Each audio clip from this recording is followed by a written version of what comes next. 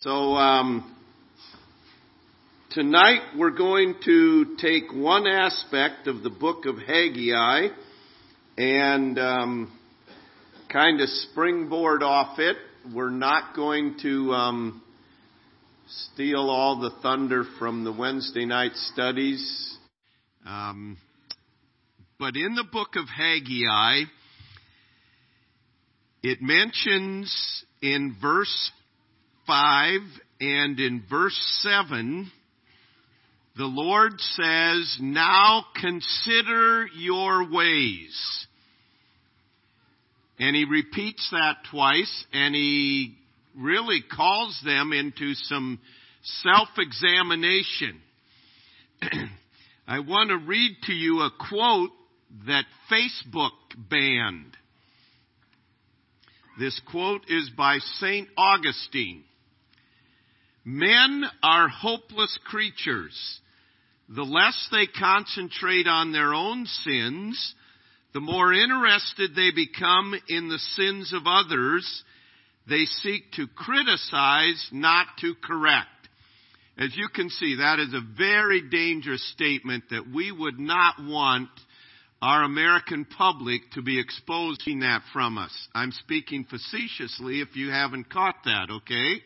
How can that statement be considered dangerous at all unless you worship man?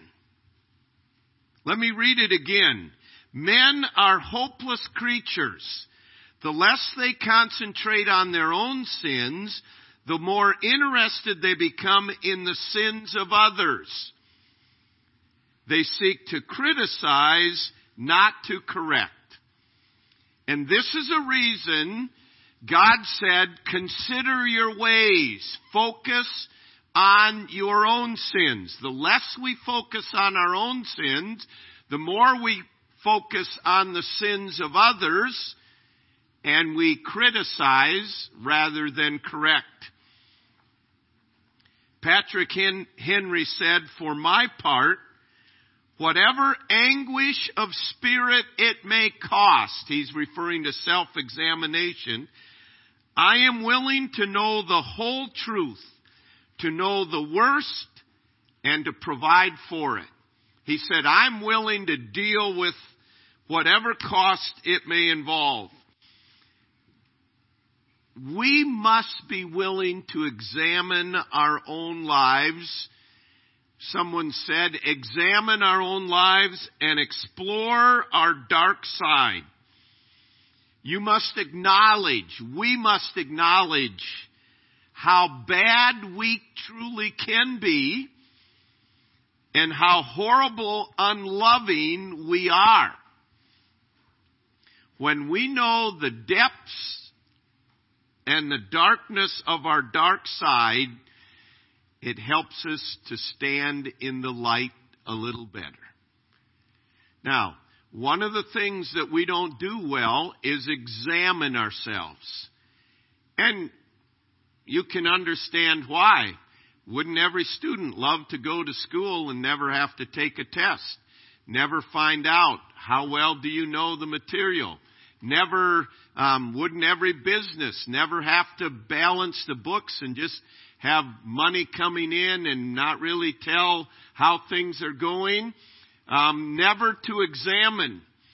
And tonight, we're going to go over, you don't need to write them down because we'll hand them out to you when you go out, but we're going to introduce to you 12 questions of self-examination that we want you to take and to use as a tool to examine yourself. Number 1, am I truly a child of God? And before you just say yes, what are the evidences of it? Biblical evidences that you are a child of God. It is a biblical fact that many there will be that will say unto him, Lord, Lord, we went to Grace Baptist Church. We served in this area. We did these wonderful works. In the Bible, they cast out devils. and He will say, "Depart from me, I never knew you." What evidences are there? And we're not going to spend time, but read 1 John for evidences. What is there in evidences that I am a child of God? Secondly, we ask ourselves, am I becoming more like Christ? If I am a child of God, God said He was at work in our lives. He predetermined that we should be conformed to the image of His Son. So, God gave His Spirit. He put His Spirit in us to work and to bring things into our lives and convict us and teach us to be more like Christ. What are we doing to grow in Christ-likeness? Are you more like Christ tonight than you were a year ago? If so, how? It is important. Every Christian ought to be growing. We should be more like Christ now than we were in the past. And so we need to examine. We need to measure ourselves. Number 3, do I have a clear conscience? Someone has defined a clear conscience as able to look anyone in the eye and know that you have not violated or offended them, but what you have tried to make it right, and you have a clear conscience before God and man. If you don't, if that's put away, your faith ends up shipwrecked. Number 4, how is my communion with God? Our prayer life. Our communion with God in walking with God, not just making requests, but our fellowship with God, our I said it already, but our walk with God. The reality of walking with God and in fellowship with Him and communing with Him. That's the part of men ought always to pray and not to faint. So to seriously, Holy Spirit, help me to, through your power, examine my life here, not compared to others, in what God has called me to be. Number 5, whose lives am I investing in? Whose lives, who are the individuals that I am investing in, that I'm putting effort in to either help bring them to Christ or to encourage and build them up? We've asked before many times, when you die, whose spiritual development will be hindered?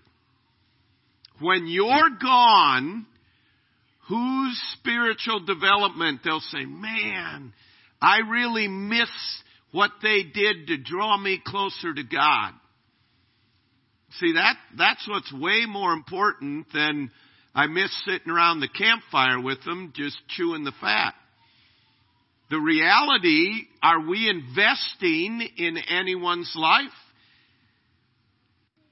Number 6, how can I more effectively function as a member of the body? As a member of the local assembly, how can I more effectively function? How can I be a part and contribute and add to, not just, well, I'm good where I'm at. How can I more effectively? What does God want me to do? He's put every member in the body for a purpose. And when the members of the body don't work, then the whole body suffers. When the member of the body comes up lame, the whole body suffers. So to ask ourselves, and never to be content. There's a sense of contentment that we need to learn to be content with Christ, but there's a sense that we ought always be striving for serving Him better, a champion mentality. I know a lot of you don't like Tom Brady, but he's a champion, okay? And when your guy gets as many rings as he has, then you can talk to me about it. I'm not a Patriot fan, and I don't know for his character, but he has a mentality, I am going to be the best. That's what we need as Christians. He's 42 years old, and he's still playing in the NFL. He does it for a corruptible crown. We are called to an incorruptible crown. And no, this isn't good enough. It's too easy. And I speak all this to myself. It's too easy to just get content where we are and just kind of go on and come Lord Jesus.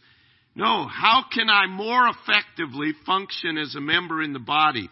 Number 7, how am I sharing the gospel? And we were challenged in the Sunday school class downstairs about, in this culture, being wise. How do we present the gospel? And who are we even burdened for? Who are you praying for their salvation? How important it is. Is that even on our radar? Are we even burdened for people? Number 8, what are my strengths and what are my weaknesses? It's important for us to understand our strengths and to use them, as we said, in the body, to use them for the glory of God. It's also wise to understand our weaknesses and to shore up, to take precaution that it's not a cause of stumbling in our own life, and to strengthen it. Number 9, what is God currently doing in my life? Right now, what would you say God is trying to do in your life? You know, sad to say, I believe many times we never consider our ways. And we don't think about, okay, what is God seeking to accomplish in my life? What is He teaching me? Philippians 1:6, it is God who is at work in you, both to will and to do of His good pleasure. And He began a good work in us, and He wants to continue that work in us. But He wants us to be co-laborers together with Him. You know, what is God teaching you? What is He trying to do? Number 10, what am I tempted to love more than God? The first and great commandment, thou shalt love the Lord your God with all your heart, all your soul, all your mind, and all your strength. What would you say you're tempted to love more than God? And every one of us have a number of things that we're tempted to love more than God. And the reality of that. So, what are you tempted to love more than God? Number 11, what am I a slave to? Or what are my besetting sins? And those aren't necessarily the same. But what am I a slave to? Are we a slave to our phone? Are we a slave to certain things on our computer? Are we a slave to certain things that we own? They really own us. You know, what's the first thing you go to in the morning when you get up? Is it to check? Go to God, right, Harlan? Amen. I mean, and think about, what is there? Paul said, I will not be brought under the power of anything. I am not going to be a slave to anything except Christ. Romans 6, it says, don't yield your members, your body as an instrument of unrighteousness unto sin, but yield yourself unto God. What controls your life? It may be a food. It may be a program. It may be an app. It may be a team. It's endless. And again, what am I a slave to? And then number 12, how am I doing good? We are not saved by good works, but Ephesians says, right after he says, we are saved by grace through faith, we are created unto good works, Ephesians 2:10. We should be looking for ways to fill ourselves up with good works. From simple things, it may be serving a neighbor and helping, to serving in the home, but looking for ways to do good works. Not to look for ways to get out of good works. What can I do? So, tonight when you leave, as you go out the doors, we'll give you this, and these are listed. And I want you to take them home and consider your ways. We sang, revive us again. Revival is renewed obedience to God. And if we never examine ourselves, and honestly, this should be something that we consistently do. I just came through this week. What can I do better? What did I learn from this experience? I just had this experience. What can I learn from that? How could I have better represented God through this? Examining ourselves. If we don't examine ourselves, we won't grow. We will be as the quote that we read earlier, we'll be more interested in the sins of others. And then we begin criticizing others. And the reality is, it begins right here. And Haggai came, and the message of the Lord, and you'll go into it this Wednesday, that he specifically what he was telling them to do. But generally speaking, he's saying, consider your ways. We can talk about the world, we can talk about politicians, but we can't do anything about most of that. But we can do something about this. But if we think, I'm good, I'm getting a passing grade, okay, let's give you a test. No, I'm good. I know it good enough. Examine ourselves. And he mentions that throughout the New Testament. This isn't just an Old Testament thing. So I pray that every one of us will take these and this week examine ourselves. Consider our ways. Where am I going?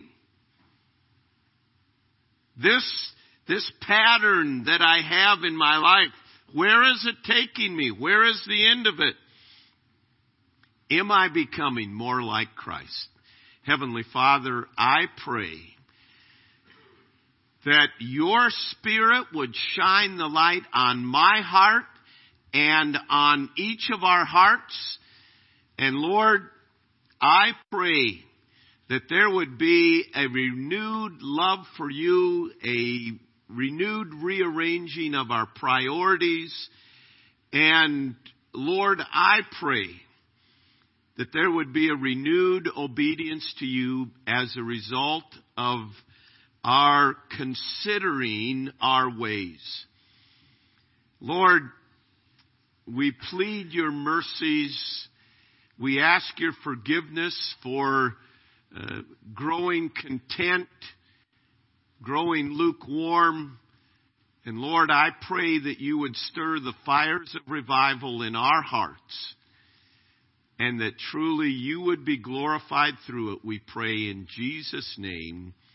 Amen.